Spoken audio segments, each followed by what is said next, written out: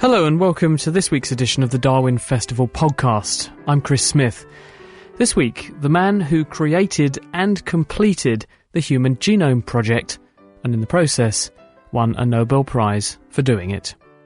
I'm John Solston. I've been working in Cambridge off and on all my life. Right now I'm also slightly attached to the University of Manchester. I'm a chemist originally here in Cambridge, and then I got into biology, working with Sidney Brenner on a small nematode worm. It's a little tiny animal where we looked at development in great detail, particularly cellular development. And it's a model for animals. And this was actually how I got into working on DNA, because it was very important in order to discover all the genes that control the development of this little animal. We had to work on all of the DNA, which we call the genome. And so it wasn't a big step for me then to become associated with the Human Genome Project when that came along during the 90s. And then I joined with colleagues and we got that data out as well. So you worked up in the worm what was going to play out in the human. Exactly. And particularly, though, I would say with the worm, I learned why it was valuable to do that, why it was important in particular to find all the genes. I think before we started looking at whole genomes, many people thought, well, if we just look at a few key genes, we'll get it all sorted out. Turns out that life really is a lot more complicated than that. The genes are very interactive, and you really have to look at all the families, the entire families of genes in order to work it out, and that meant looking at the whole genome. So it was a learning process that we began in the worm and then continued with the human. I remember when I was at university and we were talking about how the nervous system develops, people would talk about human beings having something like 100,000 genes. Mm-hmm. By the time you finished, you'd got that number down to something like half that number, even lower now. Or less, indeed, yes. And it turns out, in fact, the number of genes in a worm or a fruit fly or a human are very much in the same order. And to be honest, that 100,000 figure was complete speculation. People just thought that because humans were big and complex and obviously terribly important, they ought to have more genes than flies.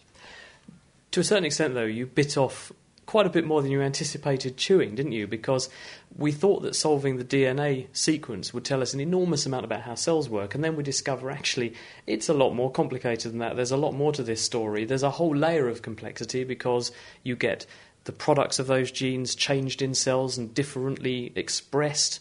We get different levels of expressions of genes in different cells, different groups of cells, and so the work's really only just beginning. Indeed it is. And to be honest, although, of course, I was guilty at times of a certain amount of hype when I was trying to get funding for the Human Genome Project, I never for a moment imagined in myself that it was more than a tool, because that's exactly how it was with the nematode. The point of sequencing the nematode DNA was to provide a tool for nematode biologists to use. And the same is exactly true with the human, only now, of course, there's enormous numbers of people, particularly medics, who are interested in it as well. So it's not just an academic discipline. I read your book that you wrote with Georgina Ferry, which was called The Common Thread. And the most reassuring bit of that book for me was the bit where you say, I'd been working at the molecular biology laboratory in Cambridge for something like 12 years, where my boss said, perhaps you should write some of this up into a paper. Hasn't science changed? I mean, how many people would get away with being in their job for 12 years and not actually publishing anything, just building a huge body of knowledge that they then could turn into a Nobel Prize later?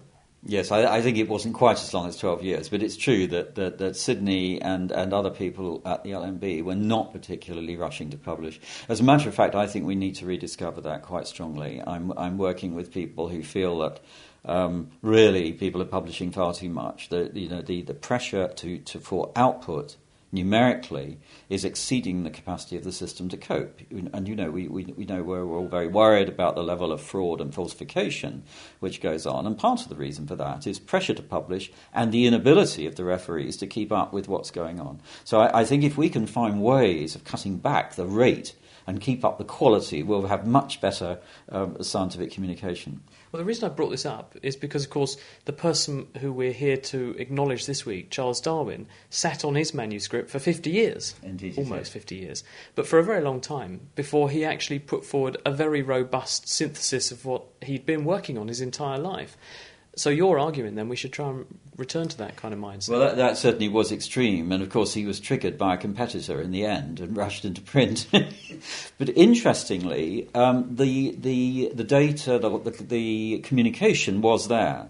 And in fact, the reason he was able to get a back-to-back paper into the Royal Society with Wallace was that there was communication with Asa Gray, which proved that he already had these ideas well formulated. If he'd not been doing that, then I think he would probably have been scooped.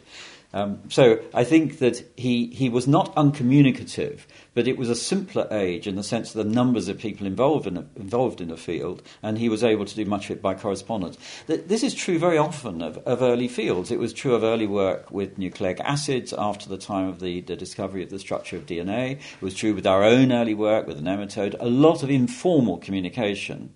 And it's only when fields get very big that the public communication gets so important. But of course one should publicly communicate anyway, because everybody should have access to science. I'm a great believer in open access for that reason. It's quite interesting you saying about Charles Darwin feeling the pressure of getting scooped, because you found yourself in that position with the Human Genome Project and the guys in America who were rushing to commercialise all this technology, and actually you said no, we want to make sure this remains in the public domain because of the potential to change the world scientifically. Yes, I must remind you it's just one corporation in America that was doing that. I mean, the major part of it. Powerful corporation. Oh yes, indeed. But what I mean is that the public consortium had a very strong component in America, the strongest in fact.